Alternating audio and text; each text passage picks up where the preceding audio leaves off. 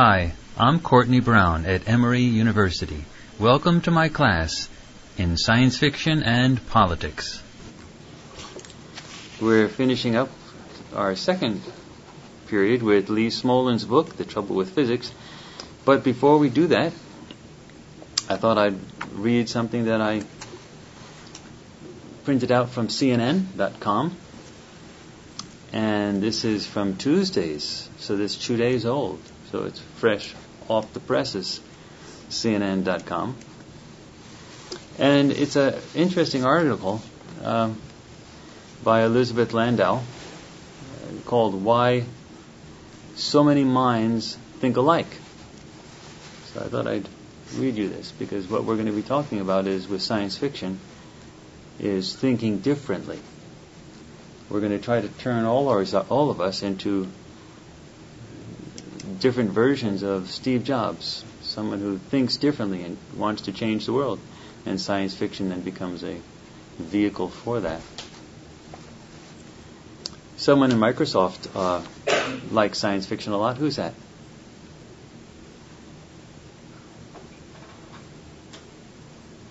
Allen? Yeah, Steve Allen. That's right. One of the founders of Microsoft. He has a science fiction museum. He even founded it. So people who are into technology and doing very creative things otherwise often go into science fiction because it gives them an edge of what's possible, helps stretch the mind. It's strange that we're trying to think differently when typically in science fiction books there's that whole issue of groupthink, and the people that think differently get killed a lot. Yeah. So, people who think differently do get. Right? Well, if you look over history, look at Jesus, look at Socrates. They paid for good teaching with their lives. And think of what Jesus did. He basically said, God is a happy God, and love is the driving force of the universe. That cost him his life. If you think of Socrates, what did Socrates do? What did he do? What physically did Socrates do during the day that got him into so much trouble that he had to be killed? By giving him the famous tea. What? He taught, but what did he do to teach? Well, I'm trying to. I think this is. Well, I think Anishi said this. He brought science down from the heavens. So he taught kind of the physical world, which went against kind of the whole idea of like when Zeus is angry, there's lightning, as opposed to. But what physically did he do when he woke up in the morning? Where did he go? What did he do? Don't think so lofty.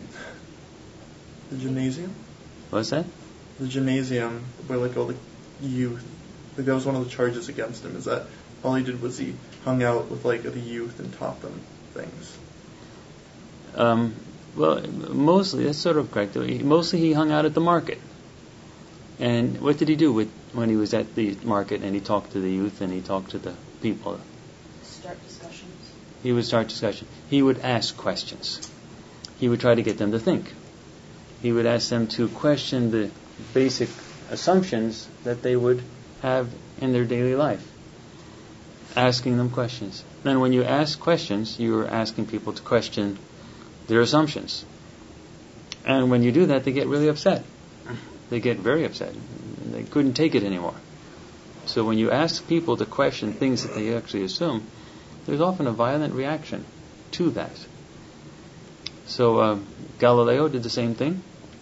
He almost paid with his life. He didn't. He lucked out. He was simply banished to his house for house arrest for 8 years. But he was going to be killed. So a lot of people have to realize that when you raise new ideas, there is a response to the human species, which is, get rid of that person. So let's think about this. Why so many minds think alike? This is by Elizabeth Landau of CNN. You're in a room with 10 other people who seem to agree on something, but you hold the opposite view. Do you say something, or do you just go along with the others? Decades of research show people tend to go along with the majority view, even if that view is objectively incorrect. Now scientists are supporting those theories with brain images. A new study in the Journal of Neuron shows when people hold an opinion differing from others in a group, their brains produce an error signal. A zone of the brain, popularly called the oops area, becomes extra active, while the reward area slows down, making us think we are too different. We show that a deviation from the group opinion is regarded by the brain as a punishment, said Vasily Klucherev, postdoctoral fellow at the F.C. Donders Center for Cognitive Neuroimaging in the Netherlands and lead author of the study.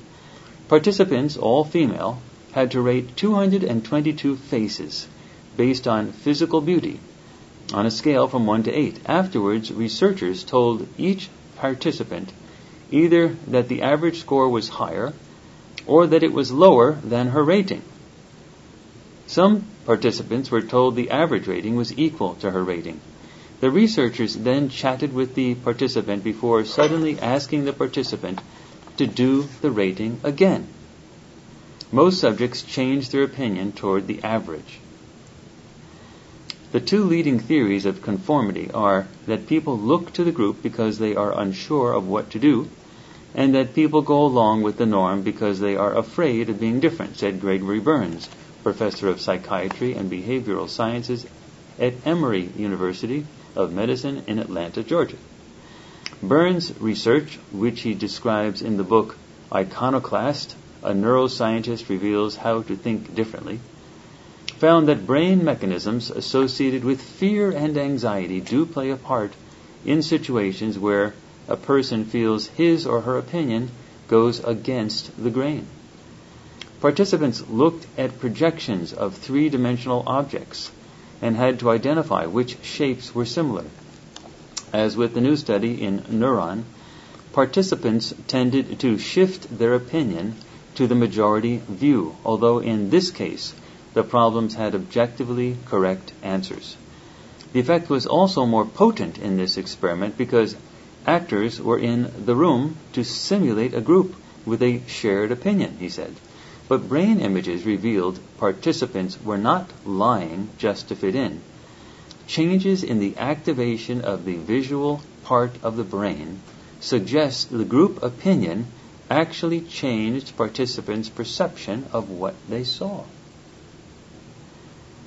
One reason behind conformity is that in terms of human evolution, going against the group is not beneficial to survival, Burns said.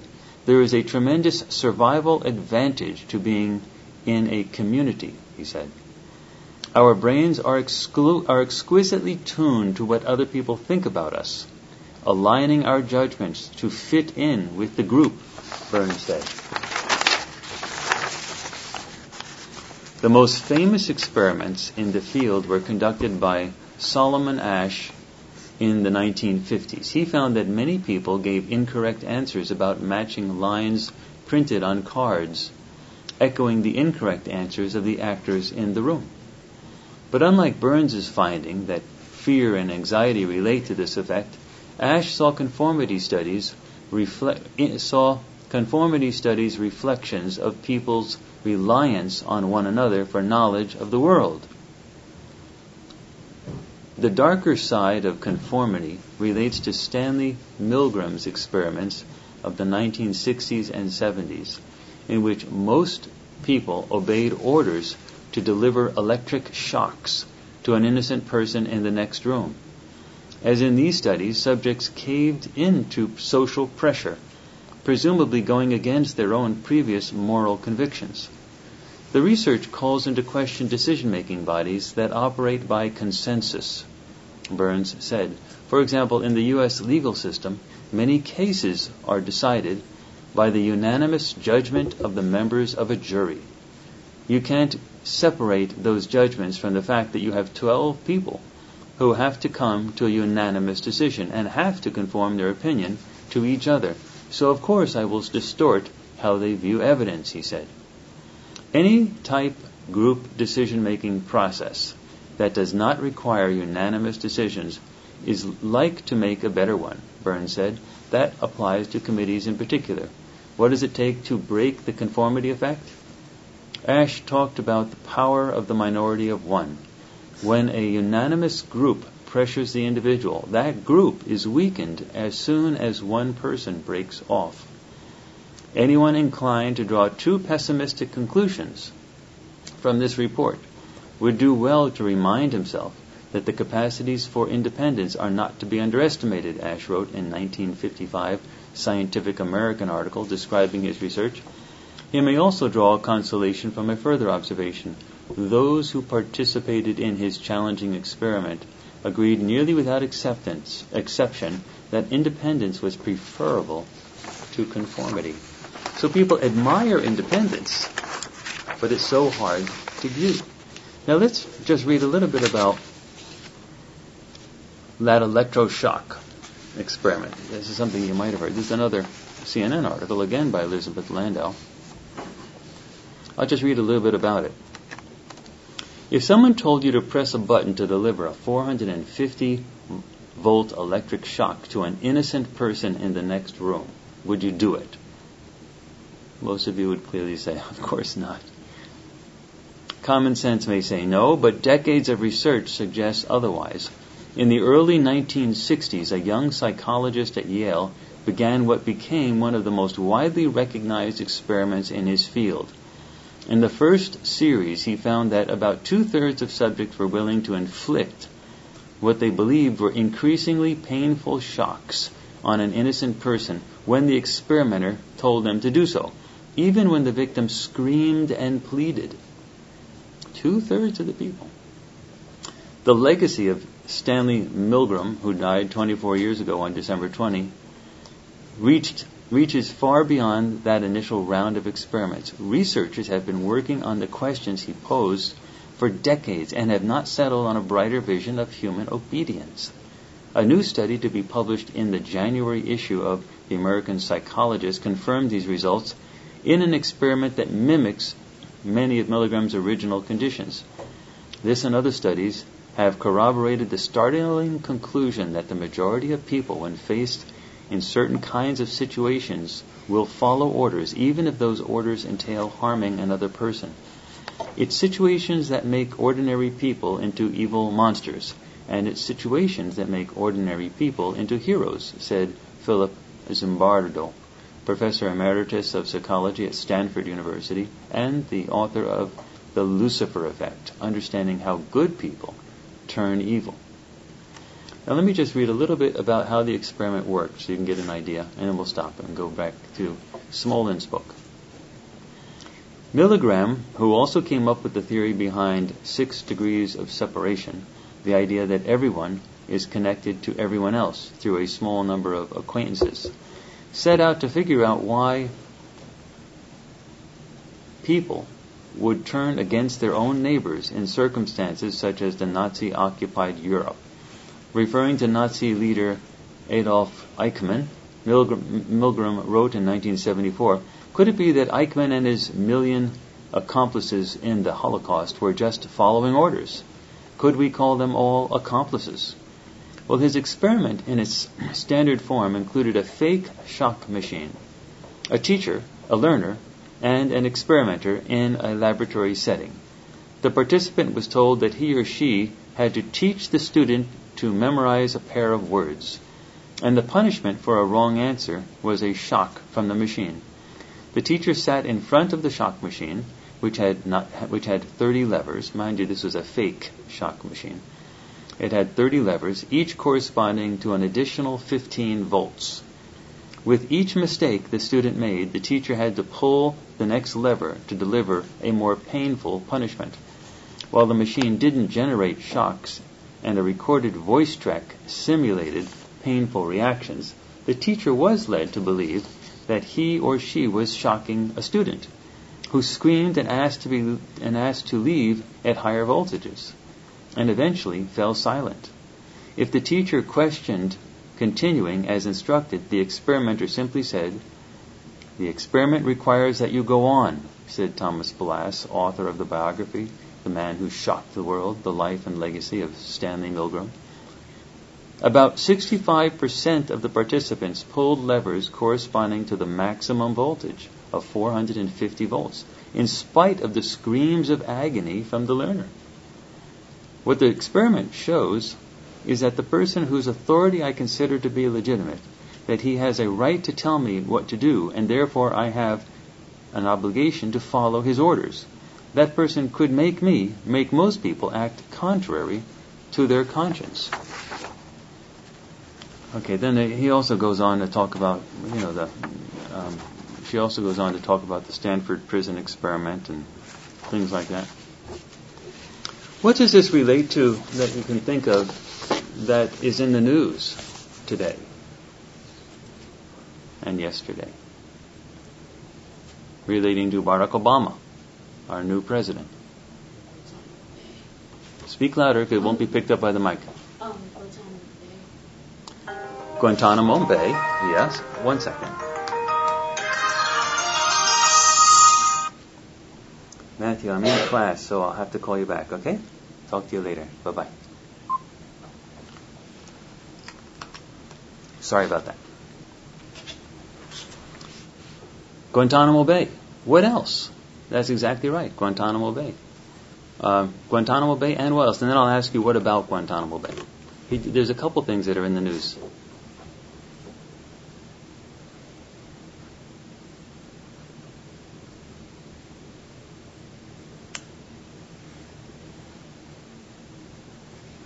Dealing with the CIA.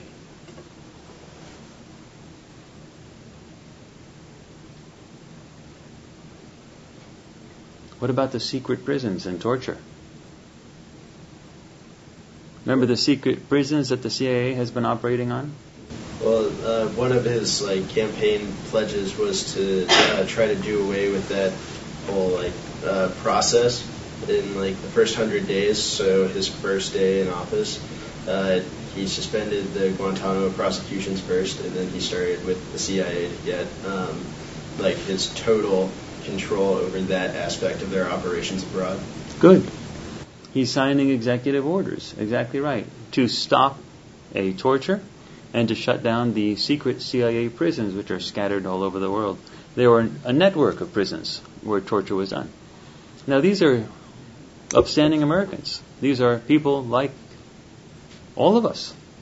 If you had met them in a coffee shop or here at the university, you would not have thought them to be any different than anyone else. But they've been torturing people in Guantanamo Bay. Now this gets to Guantanamo Bay. The torture that was done, the torture that was used to try to get information from people in Guantanamo Bay, holding people without trial, on and on and on.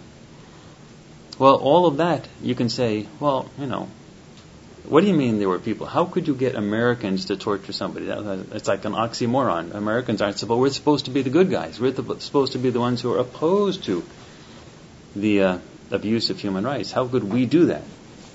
Well, what are we learn from these experiments? That if someone at a higher level of authority, or if a group, those two things, a higher level of authority tells you to do something, a good, hefty majority of the people will simply do it. And if you have a group around you that says, hey, look, if the boss says we do this, there's extra pressure, conformity, to do things that those people otherwise would never probably think of doing. Go ahead. Well, can't there also be kind of the us and them mentality? It's technically in the time of war, so although in this case Al-Qaeda might not be like a formal government agency, we're still at war with them. And in times of war, we tend to think of not so much our enemy as being human, but our enemy as just being the enemy that wants to kill us. So it might not be also as much of their following orders, it's just as their morality is changing because of the time of war. Their morality is changing. Or not morality, but like moral sense. Like, it seems okay to kill someone on a battlefield, but not okay to kill them in the streets of Chicago. Yeah, something like but of that. course, a lot of these people are people who are just gathered up and taken to prisons. And when you're not on a battlefield anymore, you're just there with the person, and there's a lot of time to coolly think about what you're going to do. But they're still connected to that conflict. I mean, if it's actually taking place or not. I mean, like they're being told that you are here for. I mean, obviously they're not being told because there's no habeas corpus, but like they're there because of crimes against Americans, quote unquote. So I still see it as, I'm not condoning it by any means, but there's still a difference between them in the cells or them like just like in everyday society. That's an interesting thing. It's a way of thinking about it, and I'm not going to argue with you on that because someone might say that's a rationalization for it, but the reality is they were doing things that they would not otherwise normally do. Right. Now, I'm not condemning. I'm just pointing out people do things that they would not ordinarily do. Nazi war criminals are an interesting case in point because they, of course, did many heinous acts. I mean, horrific heinous acts.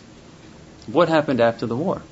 Many of them escaped and went to places like Argentina, where they became pillars of the community, stalwart bearers of what should be done. No one ever thought they could have possibly been Nazi war criminals. They became things like bakers.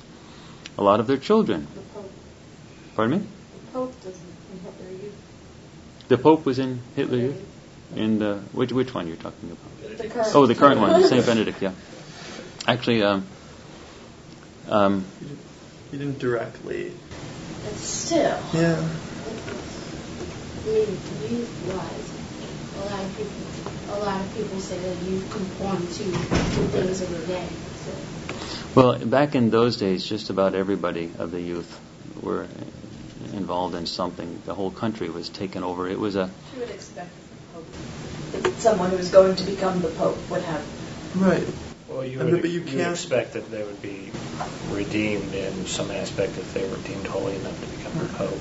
Well, and like he's said that he like regrets his time in the Nazi youth, but as is what's been previously stated, it's like if you weren't in the Nazi youth, it's like what was wrong with you? So you're basically facing a condemnation yourself if you weren't in it.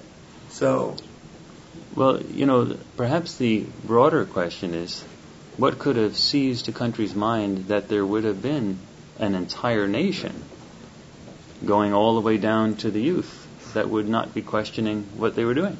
Well, it's that's like a classic wartime or rebuilding time psychology is like what he said with the us and them. You can take it to like a nationalist type of thing, and then when you start committing acts that are against your conscience, it's easy to rationalize that you're doing it for the good of the country, or in the United States right now, you're doing it for national security, so it's okay to cut some corners and go around some laws.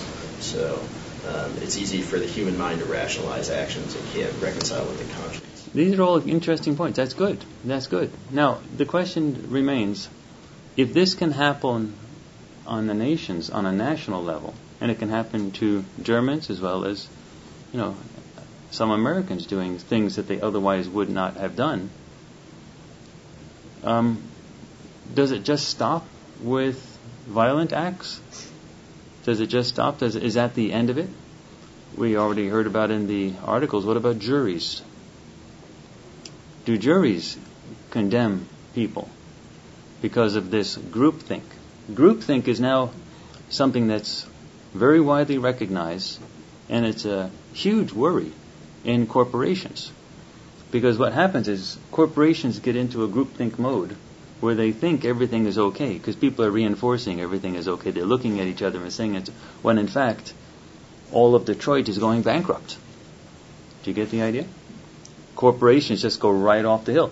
The entire economic collapse that we're facing right now was partly a groupthink experience, where everyone was looking at each other and saying everything's okay, when in fact the entire economy was marching right off the cliff. So corporations know that this groupthink can kill them as a company, that they can really get all messed up. And that was one of the reasons Apple eventually came to appreciate Steve Jobs. He had a talent for breaking up groupthink, where people would think everything is okay, and he would just change everything. The thing about Apple is they revolutionize things too often for most corporations. Most corporations set up things nicely and then let a group think sort of settle in, and then they're like a huge train that keeps on rolling down the track until it crashes. And Steve Jobs realized that never is a good model. You might as well have a revolution on a regular basis. Change the way people think on a regular basis. And so one of the things about Steve Jobs is he was so unpredictable. In fact, there are famous stories about Steve Jobs relating to employees. Employees sometimes would fear going into an elevator with him, fearing that by the time they got out of the elevator, they wouldn't have a job anymore.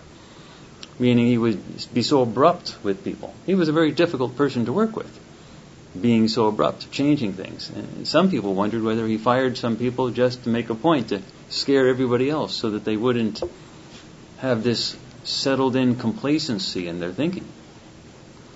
Meaning it's natural, it's part of human nature to have that sort of settle in. And if you recognize that, and you're in a position of power like Steve Jobs, and you want the company to do something differently, you have to break it, this groupthink, all the time. Well, we talked about it in extreme examples with regard to violence. Then we talk about it with corporations, and we talk about it with juries. Is there some realm in the human experience where it would not affect us? There's no... Pardon me? Sorry. Oh, no, it's okay. There's no area where we can say, here's the line. Beyond this line, the groupthink experience won't happen. We're safe. So when it comes to science, we're faced with the exact same problem. We have something called peer review, where scientists' research gets sent out and has to be approved by one's peers in order to get published. And then we have National Science Foundation and other granting organizations that have to approve of research before you get money. Now, according to this groupthink idea, if you are going to be applying to the National Science Foundation or some other granting organization, they're going to take that grant out and send it to people, peers. And those people are going to have to approve it. What kind of research is likely going to be approved? Kind that's popular at the time. Popular at the time. Let's be more specific than that. The kind that reflects the views of the people who are reviewing it. Yeah, people are going to be reviewing it, and they're going to want to see grants that support their own ideas. Very, very, very rarely do you find a reviewer who reviews work that is totally opposite his or her own work, and or his or her own views of the world, of existence, and says, "Wow, that's a great idea. Let's just go ahead and do it." What you have is turf, and people fight to maintain their turf. And part of the fight is to conquer one's enemies. And that means squelch the research. Thus, you have a situation where new scientists coming up with new ideas, radically new ideas, often get squelched. Very often. In fact, it's the norm. And in physics, we're going to talk about it with regard to Smoln's book. That is the way to do it. I have one article. I'm not going to read it. I'm just going to mention it. Here's another article from CNN. This is from Fox News from last Thursday, January 15th. And but it was also reported on CNN that clouds of methane that have been discovered that are seasonal may mean life on Mars. Now, no scientist that I've heard of can think of any other reason there would be seasonal clouds of methane, huge clouds of methane in the atmosphere of Mars. Methane is a gas produced by life forms, and seasonal methane is clearly, it comes about more in the summertime than the wintertime when life would grow. It can be produced by volcanic processes, but there are no known volcanic processes operating on Mars. So, if you think about it, what would have happened? Well, if you go back 12 years ago, say, most scientists were saying that there is no evidence of any other planets around any other stars, despite a huge number of stars. Most scientists were actually saying we're yet to discover a planet. where they thought our solar system was an anomaly. Well, just think about that. Our solar system's an anomaly. We have a sample of one solar system. It had 9 major planets, an asteroid belt, tons of comets, meteors, all types of junk. I mean, it's not like there was only one planet around our solar system, in our solar system. And then they're looking at all the zillions of stars and saying there's no other planets elsewhere. It's just recently that astronomers have begun to accept the idea that planets may be ubiquitous and that planets in the warm area around a sun may be very common. With regard to life elsewhere, they're still not widely accepting it, the idea that there could be life. Just recently they've come to the idea that Mars was once warm and wet and a very nice environment that could have fostered life. Yet they still said no. Now they have clouds of methane that are still there, meaning something's still struggling along. Seasonally it appears from the clouds. Yet at the same time you have scientists resisting it to the end. Now the head of NASA just resigned, and his parting words were, in my lifetime I'm absolutely certain that there's going to be an announcement that not only was there life on Mars, but there's something still up there, something still struggling around, and that life is basically all over the place. So, that's a paraphrase of what he said, but that's basically the idea. Why is it then, if this stuff is coming out, why is it that scientists are so reluctant to talk about it or to accept the obvious, that what we see around us may not be so unique? So the real question is this groupthink a cause of what's going on? Is the groupthink a cause of what's going on? And so what we have is radical ideas that would have been spurned violently years back, slowly seeping in, that they're slowly being accepted, but slowly. Now, who is Barbara McClintock?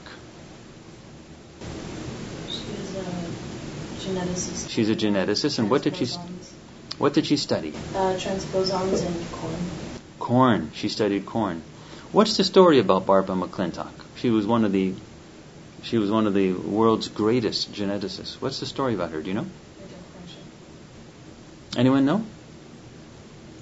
Well, for the longest while, she published her work, but when she died, they went into her file cabinets, and they found tons of unpublished manuscripts that were gems, beautifully done research about the genetics of corn. What it turned out to be, she simply stopped trying to fight it. She just stopped trying to fight her peers. She just said it wasn't worth it. She just wanted to do her research. And so after she would do a project, she'd put it in her file cabinet. And they eventually got published afterwards. People got hold of those things afterwards. But it was, the big thing was, she said, it's just not worth it to fight it anymore. Every time you say anything that's different, and this isn't whether there's life on other planets, this isn't whether violence should be used to stop terrorists, torture should be used, this isn't stuff like this. This is just corn. This is just corn, the stuff you pick up at the market, the genetics of corn. The struggle to get the ideas out about corn. I mean, it's a little bigger than that. Well, how is it bigger than that? Well, I mean, she was talking about transposons, which are jumping genes. And whenever you're talking about genetics of anything, it can perhaps, apply to the genetics of humans, and people don't like the idea of, we're like corn, or we're like mice, or they don't like the idea that we're similar to what we think are lesser life forms. But you just, in my view, you reaffirmed what the point of view I was pushing, which was they were studies about corn, and that people had reactions against it for various reasons, comparing us to other things. Okay. But it's not like, it's not as small as saying, okay, it's just about corn, because it's not just about corn. I mean, it's bigger than that. So what you're saying is true, that the implications of research went way beyond corn. but it was about corn. Yep. But the implications were about corn. I mean, the implications went beyond corn. I don't know. I sort of see what you're saying as being supportive of the idea that people react strongly. Well, let's... Don't talk about people do react strongly. Yeah. But in a way that you end up needing some mechanism to get the information out. Well, Barbara McClintock's solution was simply to do her research and put it in a file cabinet. Other scientists don't do that. So let's find out what other scientists have to do. Let's go back to Lee Smolin's book. And then when we go into the science fiction articles, science fiction novels, which we start on Tuesday, the very first science fiction novel that you're going to be reading over the weekend, Brave New World by Aldous Huxley, covering much of the very same ideas that we're talking about now, but from the context. So make sure you read that over the weekend. Let's look at some of the things that Lee Smolin is talking about with regard to physics.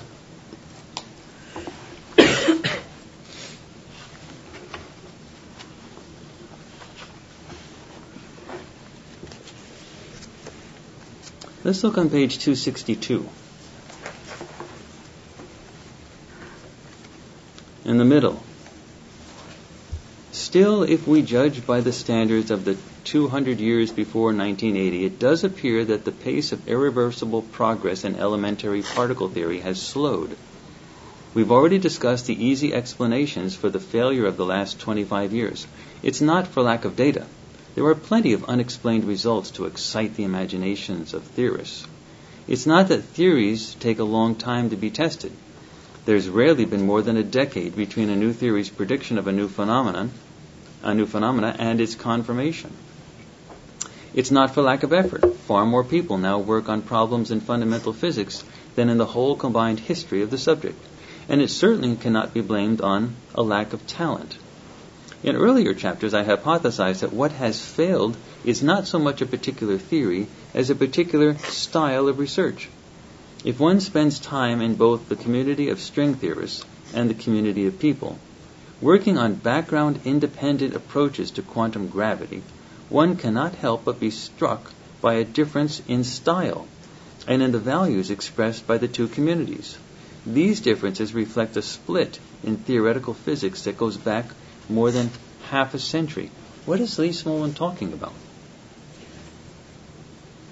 He's talking about, again, as you mentioned, two different styles for research. One is a more insightful, philosophical, where you think very deeply and basically on the fundamentals of physics and where you can progress in things that have been left untouched. The other is more of a scientific, hands-on, mathematical, computational study of research where even though you can't see farther and it's not as insightful, it's literally step by step by step. And hopefully you'll find something insightful in the process. Interesting.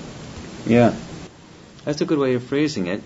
Smolin talks about it as one in which the style of sort of the what used to be called the relativity community or the quantum gravity world is core values of this community were the respect for individual ideas and research programs, suspicion of fashion, reliance on mathematically clean arguments, and a conviction that the key problems were closely related to foundational issues about the nature of space, time, and quantum. And on the other hand, what you're saying, the other style is more computational, the string theorists. Compute, calculate. It's been more brash, aggressive, a competitive atmosphere. Theorists vie to respond quickly to new developments. Okay? And they're distrustful of philosophical issues, exactly what you're saying. That means there's a groupthink culture, a style, a culture of the people that develops. And the people tend to reinforce that style among themselves. Now, if you're in one style and somebody comes at you from another, you're outside of that group. There is a huge amount of work in sociology where they talk about norms and the impact of norms to force conformity on the individual. Gangs have been studied at large to a great extent on this, how gangs get people to conform, to act in a certain way so that they can enforce gang behavior. And the amount of pressure that you get on the individual for that conformity is extremely well documented. Let's go over to page 267. 267. Who wants to read this one? You're all going to be reading things as we go on. It won't just be me. Who wants to be one? Now, the thing about it when you read a paragraph is you have to read clearly. That means, unlike what people do when they're in high school and beginning college, is you have to use your lips, meaning no mumbling. You want to give it a shot? Great. Read the paragraph starting, "It is worth noting." It is worth noting that the word sociology comes up more nowadays among string theorists than among any other group of scientists I know. It seems to be shorthand for the view of the community. In discussing the current state of affairs with young string theorists, you often hear them say things like, "I believe in the theory, but I hate the sociology." If you comment on the narrowness of viewpoints represented at string theory conferences or on the rapid succession of fashionable research topics from one year to the next, a string theorist will agree and add, "I don't like it, but it's just the sociology." More than one friend has advised me that the community has decided string theory is right and there is nothing you can do about it. You can't fight sociology. There's sort of a fatalism with this, isn't that? You can't fight it. Even people that are in it, having some disagreements with it, go along with it. How about reading just one more paragraph, a real sociologist? A real sociologist will tell you that to understand the workings of community, you have to investigate power. Who has power over whom, and how is that power exercised? The sociology of science is not a mysterious force. It refers to the influence that older, established scientists have over the careers of younger scientists. We scientists feel uncomfortable talking about it, because it forces us to confront the possibility that the organization of science may not be entirely objective and rational. What do you think about that? What are your thoughts? What are your feelings about what Smolin is talking about?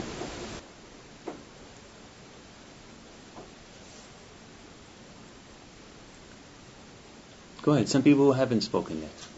Well, a lot of times the younger scientists, some of the string theorists, individually have really serious misgivings about the way that they operate, but they always point to the leaders. They don't feel personally accountable. They point to the leaders in the field.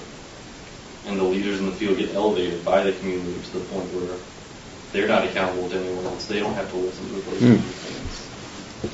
Yeah. Everyone knows that they're right. They're always told that they're right. Yeah, that's a good point. What else? That's great. That in fact, as someone who has gone through graduate school, that does happen. What else happens? What else are they saying? They pretend it's not happening. What's that? They pretend it's not happening. They sort of pretend it's not happening at the same time. Because it's an uncomfortable topic. Yeah. And people will do most anything to not feel uncomfortable. You know, I might relate this to my own experience as a graduate student. When I was a graduate student, there were faculty that had points of view on how to study science, how to study society. And the graduate students really had to latch on to one of these faculty and become, in a sense, followers of that faculty member. Now, why would they have to do that? Just think about it. I know you're undergraduates now, but many of you will go on into graduate school. Why would that be important that graduate students would have to latch on and become followers of a senior faculty member? Why would that be almost absolutely necessary? Physically, think practical, not lofty ideas. Let's not go in the realm of grand theories. Research. Just physically, what's going on? Go ahead. They need to do research. They need money for research. People who are going to get the money are going to be the faculty. and then you'll probably work under them or get money from them. So you need to agree with, or you need to at least pretend to agree with one of them so that someone will give you money so that you can do research. Money, that's important. Good. You need to do money to do your research. You know, when you do a dissertation, you have to come up with some new research, something brand new. And so, usually, some money is involved in getting the data or something. So, there's money involved. And who has access to the money? The senior faculty members. Money. Okay, that's one issue. It's also what else? It's also approval. Like, so, like if you're, let's say, I'm underling a professor XYZ, with that comes sort of reputation. Like, well, so, like I'm under a he/she, they respect your work, therefore you must be on the right path. That's a good point. Let me stretch you a little further. Why would that reputation that you would sort of be attached to, the reputation of that senior faculty member, why would that ultimately be important to you and what you want to do?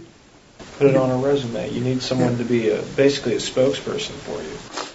Why would you need to have someone be a spokesperson for you? Because they're already known. You're not. You need somebody who will give you credence for any thoughts that you might have, or even if they're the same thoughts. You need someone basically to put a stamp on your work and say, I approve of this. You know of me. You can take my word for that it's good. Why would that be so necessary? Go ahead. So that you can later become a senior professor also, and so that you can be hired to get a job. Now you're starting to think like a graduate student. That's right. So you can get a job. So you can get hired. I mean, with the economy the way it is, I walked into one of my modeling classes the other day and I said, what are you guys going to do? And guys, I mean always, women and men, generic. What are you guys going to do? And this is the first time since I've been teaching at the university level since the early 1980s that I did not get a pat answer. That was, law school, medical school, going to become a rich stockbroker. I mean, I've never had a situation where the entire class looked at me. One person said law school, and the rest of the class, the entire class said, beats me. I have no idea. We're dumbfounded. The economy's falling apart. We don't know what we're going to do. I mean, I said, well, hey, you might want to become modelers. That's what I do. That's what I do for a living. I do modeling, mathematical modeling. I'm a mathematician working in a social science program teaching mathematical modeling. I said, there's not many of us, and the jobs are great for people who do mathematical modeling. You might want to think about becoming graduate students. Jobs. That's it. You see, the graduate students are worried just like the undergraduates were. What are they going to do to pay the bills? They know mom and dad are not going to support them. That's over. The boomerang principle of getting back to your parents' house doesn't work very long. You eventually have to get out and stay out. And they're getting sort of older, and they need a job. Well, exactly what you said. Somebody's got to vouch for them. You want this person on your faculty. What kind of jobs do they get? They get faculty jobs. They get assistant professor jobs. And if they publish enough, they can get tenure and hang around even longer. A lifetime of intellectual pursuits. So being accepted is a big deal. You get to literally get a job and keep a job. So the job issue is huge. Let's go over to page 270. Who's going to read now? It's a paragraph at the very bottom. I'll read. Great. String theorists. String theorists are aware of their dominant position in the physics world, and most seem to feel that it's deserved. If the theory itself doesn't justify it, the fact that so many talented people work on it certainly should. If you raise detailed questions about one of string theory's claims with an expert, you risk being regarded with faint puzzlement, as someone who has inexplicably chosen a path that precludes membership in the club. Of course, this isn't true of the more open-minded string theorists, but there is a peculiar tightening of the face muscles that I've seen too often to ignore. And it usually happens when a young string theorist suddenly realizes that he or she is talking to someone who does not share all the assumptions of the clan. Why don't you jump down to another paragraph where it says, I have a broad range of interests. Right. I have a broad range of interests, and I've always gone to conferences in fields outside my own. But only at string theory conferences have people come up to me and asked, what are you doing here? If I explained that I was working on string theory and wanted to see what other people were doing, they would say, brows quizzically furrowed, but aren't you that loop guy? No one at conferences on astrophysics, cosmology, biophysics, or postmodernism has ever asked me what I was doing there. At one string theory conference, a leading string theorist sat down, offered his hand, and said, welcome home. Another said, it's so nice to see you here. We've been worried about you. What do you think?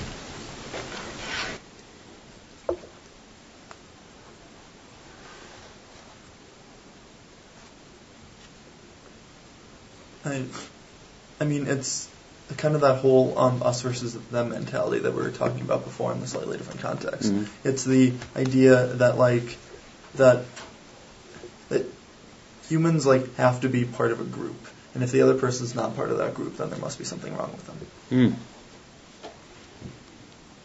Yeah. There must be something wrong with them if they're not part of that group. And when you go away and you think different thoughts, what do the members of the group say? That's the wayward child. The guy, male or female, is sick. Something's wrong. Something's screwed up. Meaning they defend their own. And when you leave the flock, you're just really screwed up. Now, science can't proceed. We can't discover new things unless we leave the flock. Unless we do things that are fundamentally different from what has been done before. Now, if our science, physics no less, has got this problem, imagine how many other areas we run into this same huge problem. Let me read a paragraph on page 274 that's really interesting.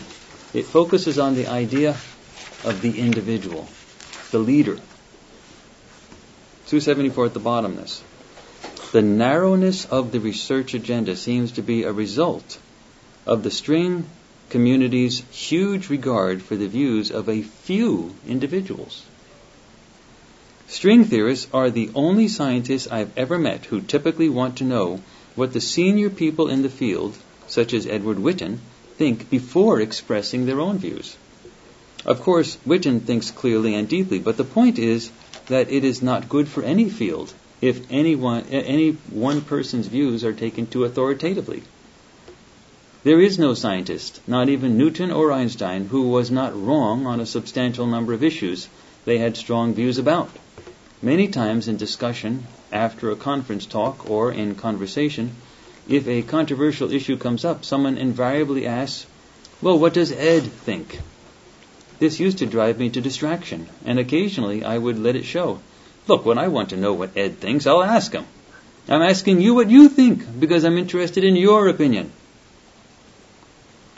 This idea of reliance on other people's ideas.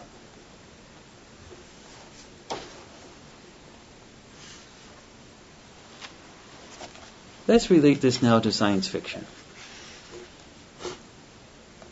Let's look at the syllabus.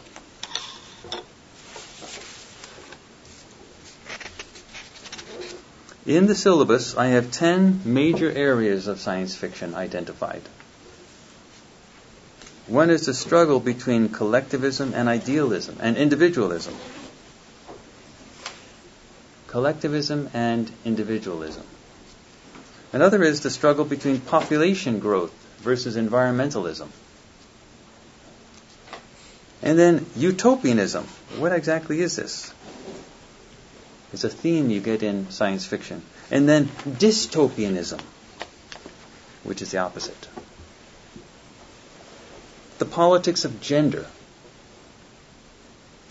Artificial intelligence, slavery, and political reason. the idea of bioengineering and the value of artificially created genetic strains among both humans and non-humans, apocalypse and war, corporatism, cyberpunk, and technological dependency, and the struggle to control the evolutionary development of a civilization following the collapse of a previous social or political order, involving religious, political, economic, and technological themes. That's a pretty wide range of areas, 10 major areas that cover some, but not all, of the focuses that you get in science fiction. When we look at the readings itself, the novels themselves, such as Aldous Huxley's Brave New World, where we start off with the idea of information control and the circumvention of revolution. We get right into the thick of it. Why do you think science fiction is so alive? How do you connect science fiction to what we see here in Lee Smolin's book? Now, I'm not looking for a pat answer. I'm looking with regard to particular areas of science that we've been talking about. What's going on between science fiction? Why would science fiction be there? What's going on? Why do people pick up science fiction books? How many people read science fiction regularly? A few of you? Okay, a few of you. How many people who don't read it regularly have read it at least occasionally? Occasionally. So most of you have read something. What's driving it? Now just think about yourself. After what we've gone through with much of Smolin's book, what's driving the science fiction? What's actually going on there? I think in some cases it's a writer seeing a problem or an idea, a trend of society going somewhere, and they want to examine a possibility for where that might lead us. That's a good thing. So they might actually want to use it as a vehicle to see what would happen. Yeah, speculative. A speculative view into a what-if future. That's actually, some science fiction writers have said that. Yeah, go ahead. To be honest, money. Because money? There's, a lot of young people and some older people, although I don't know too many adults that read science fiction on a regular basis because I think they sort of dismiss it as kid stuff. But there's a huge audience for it. And money is a big issue. Okay, so some science fiction writers would do it because it's a way to make a living, to make the money in some fashion. Yeah, that does happen. Go ahead. A social commentary. If you sort of talk about the current world and talk about its flaws, sometimes, as we've talked about, there's a backlash in terms of what the group think. However, if you disguise it as science fiction, oftentimes it goes over more effectively in the mainstream. All right, that's interesting. All right. Yeah, that can happen. What else? What would be another reason? Let's go through reasons that people might write science fiction.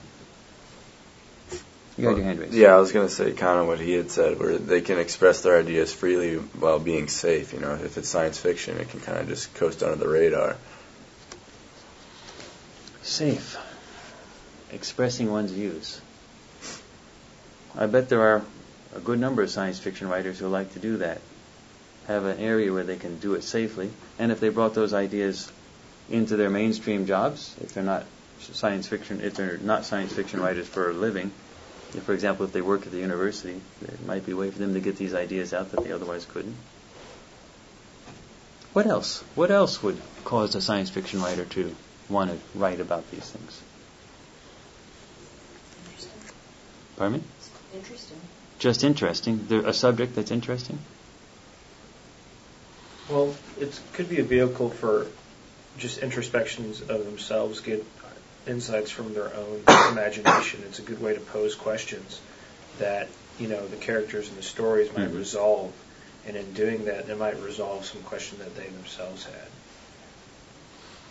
Interesting. So that they would be able to pose questions and have the characters work out those questions. These answers are interesting, but they're a bit cerebral, in a way. And I'm wondering if you might see that there might be another reason for people to want to write science fiction. I'd like to bring something to your attention in the area of music, since we were talking earlier before class about some people's interest in music, some of your own interest in music. Wagner wrote lots of operas. Some of the great operas that he wrote go under one general title called The Ring operas. And that ring, I actually teach this when I teach the course called Politics in Music. The Ring operas are like Lucas's Star Wars, in the sense that you have to see all of the operas in a set, in a week. There's 4 of them, in order to get the whole story. The story goes on. And the operas are long, so you're there for the whole week, slugging it out. Sometimes 4 or more hours in the opera theater. And the idea behind the Ring operas is he had a special theater built for it. Everything had to be just perfect. Now, Wagner was a nut, by all accounts. But he was a brilliant nut, as many good scientists are. But he was a real nut. I mean, had some really wild ideas.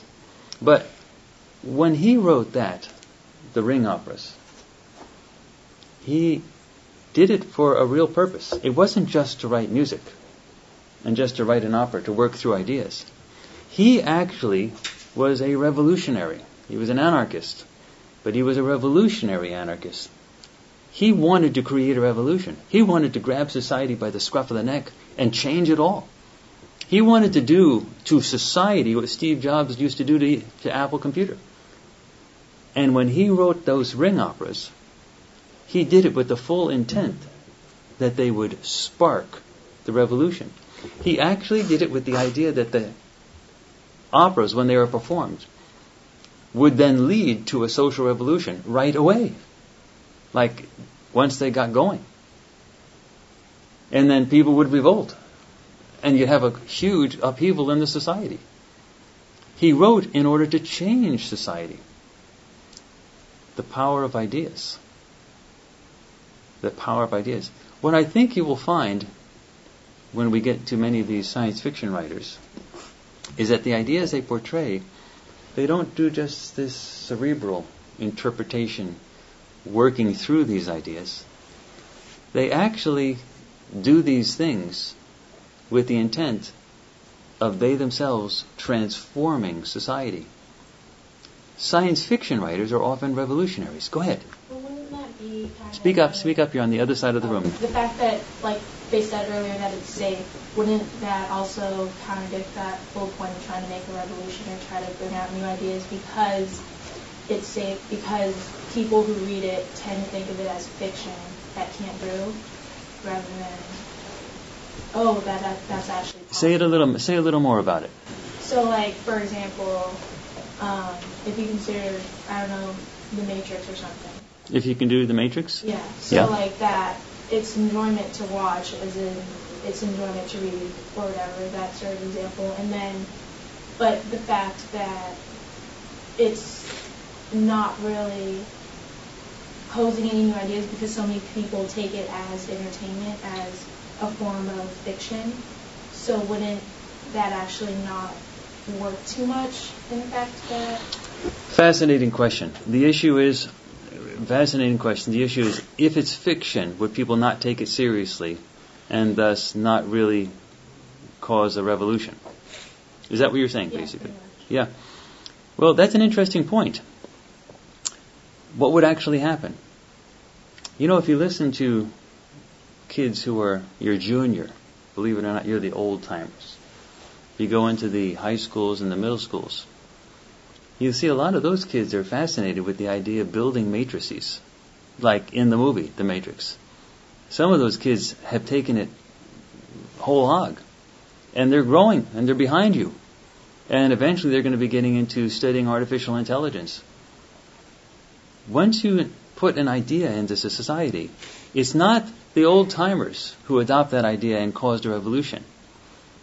It's the young ones.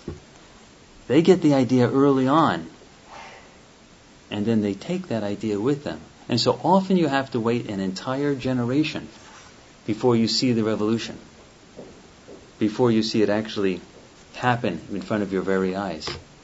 So, it's true, it looks safe. But when people actually work with ideas, some creative writers actually want the revolution to happen right now, like Wagner. Others are planting seeds. But it's not just to be cerebral. Let's think about this, work this thing through with the characters. That's sort of curious. That's an interesting idea. It's, let's change the society. Let's make it march off in a different direction. Let's radicalize everything. Plant the seeds. And ideas do make a difference. We still, to this day, talk about Socrates. His ideas rattled around in this civilization for a very long time. We still, to this day, talk about Buddha, about Jesus, about Galileo. Ideas really do matter. These science fiction writers often see themselves as revolutionaries. Ways to change society is to slip ideas into the society. Anyway, the thing about Lee Smolin's book is he has found it in his own professional life so difficult to bring in new ideas to a society of physicists that are so rigidly opposed to these new ideas. So where does he have to go? He has some places that he can talk to friends about, but we haven't gotten to other parts of the book where he says it's very difficult for some of these people to get jobs. They can't get the postdoctoral fellowships that they need. They live on the margins sometimes, some of these radical physicists. Well, similarly, science fiction writers are people that often have marginal existences. They may have mainstream jobs, but their real ideas that they're trying to push into the society are things that they actually hope people will adopt and utilize years into the future. So when we get into these books, let's think not just about cerebral context of people working through ideas. Let's think also about people who raise these ideas in the realm of science fiction with the intent of literally fundamental rewriting society. Everything about it. Inserting ideas about what to do with genes, what to do with technology. Ideas that you read about in science fiction eventually gets into somebody's brain, and that person later is in a laboratory and tries it out. And then you have to say, science fiction can be dangerous from one point of view. Because if you start doing the things that they're suggesting in science fiction, you may be changing society in ways 10 years, 20 years down the line that you may not want it to change. The problem with ideas is people take them differently than you mean them sometimes. So, I mean, a lot of science fiction books are written as warnings against what could happen. Yes. And some people take them as, oh, this is what needs to happen. Yeah. So that's fascinating. What we'll have to do is sort out which of those two sometimes the author is trying to do. Is it a warning or is it a do it? Okay. First book, Aldous Huxley, Brave New World. Next time, make sure it's read by Tuesday. We'll dive in, okay? Also, identify passages that you think are particularly relevant, because I'll be asking you every time we come in with a book, always have some things marked in your book, a paragraph here, a paragraph there that you find is relevant so that you can read it and make some comment about what's important about it. See you then.